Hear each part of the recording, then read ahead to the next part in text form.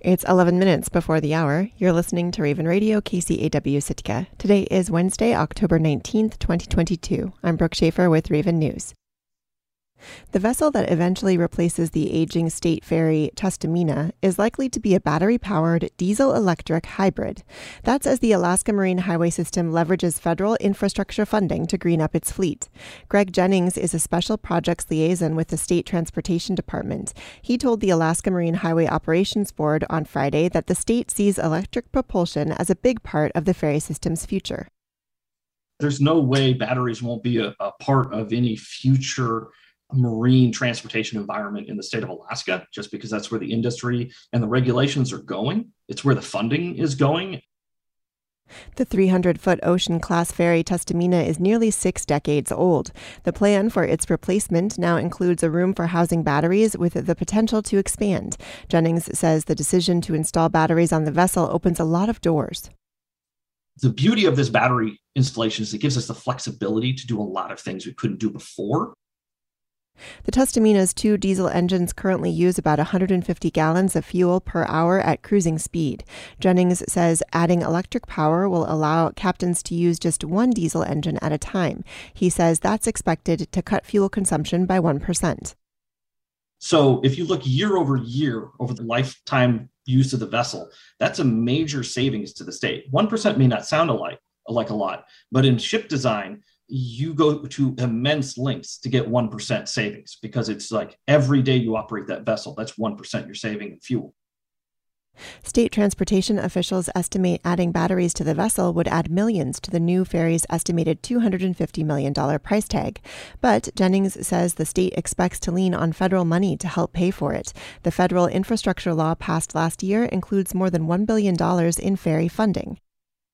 With the infrastructure funding that's available to the state, much of that is very much centered around efficiency and modern technologies.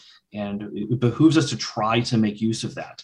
You know, if we cannot, for some reason, funding doesn't come through, it is not a drastic step to remove the battery from the vessel and just say, you know, we don't have funding, we're just not going to do that part of it. The state is in conversations with the U.S. Coast Guard and American Bureau of Shipping for what kind of safety measures should be in place for the hybrid ferry. Jennings says adding battery power to the Tustumena replacement vessel, known as the TRV, will allow the state to learn about the technology and prepare for other projects in the future. And we're looking at operating the TRV for the next 50 years, nominally. And if we don't design in some capacity for batteries now, the state's going to have to pay a much bigger cost in the future to try to fit it into a vessel that wasn't designed for it. He says adding batteries to the design will not affect the timeline. The new vessel is still scheduled to be ready for service in 2027. The ferry service is also seeking $46 million in federal grant money for an all-electric ferry to conduct shorter day routes. The Mill Campground in Juneau isn't for recreation. It's a place designed for people experiencing homelessness to live in tents. But when the city shuts it down in the fall, those people need to find a new place to sleep over the winter months. Claire Strempel reports for KTOO.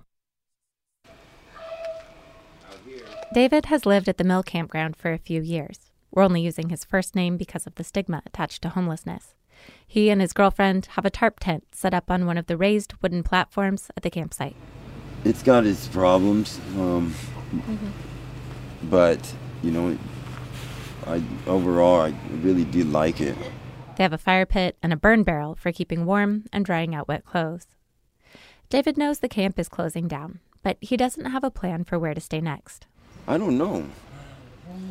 I stayed in the woods last year. They stayed in a tarp tent similar to the one they have set up here for 8 months.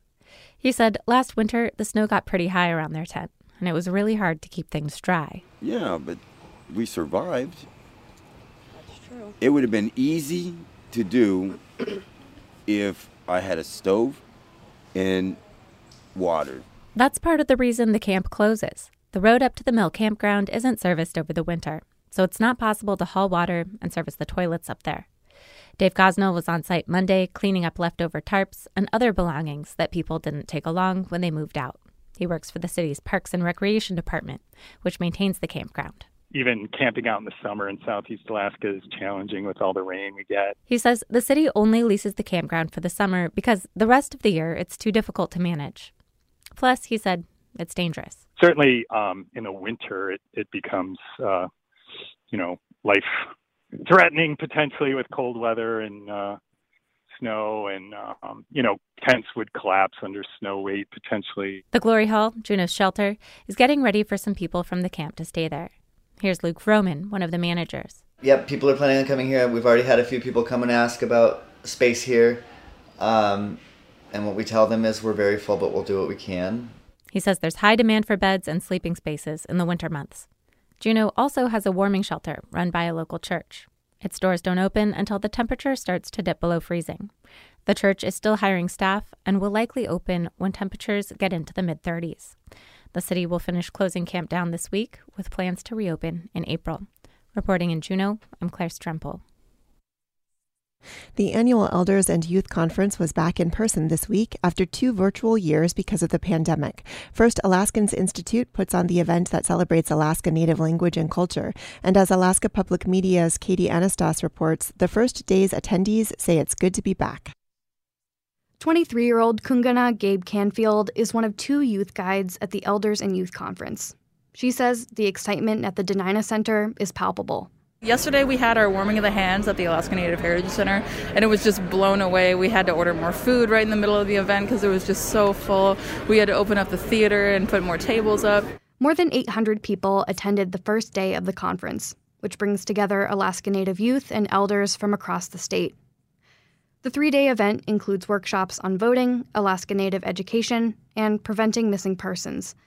Attendees can also practice Alaska Native languages, learn how to cut and pickle fish, and help build a canoe. Monday morning's events included a speech from 19-year-old Christiana Edwards. She's Tlingit from Juneau and attends Gallaudet University for the deaf and hard of hearing. In her speech, she said the pandemic highlighted the importance of community. You can't paddle a canoe very far by yourself.